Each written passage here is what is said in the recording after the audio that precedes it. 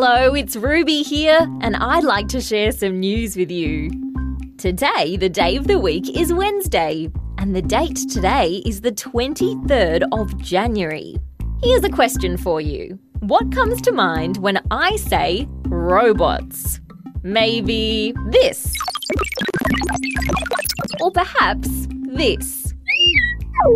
But you know, robots don't always sound like that. Some robots sound like this. If you want to check in, please press 1. This robot is one of about 250 robots that helps run a hotel over in the country Japan. There are robots everywhere in this hotel.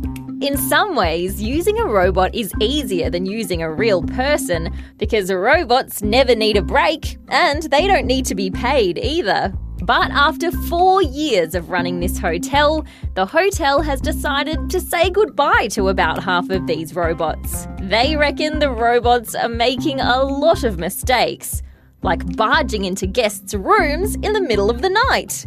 And even though these robots don't need to be paid, getting them fixed when they break, well, that costs a lot of money. And that's the end of news time for today on ABC Kids Listen. Let's catch up again tomorrow.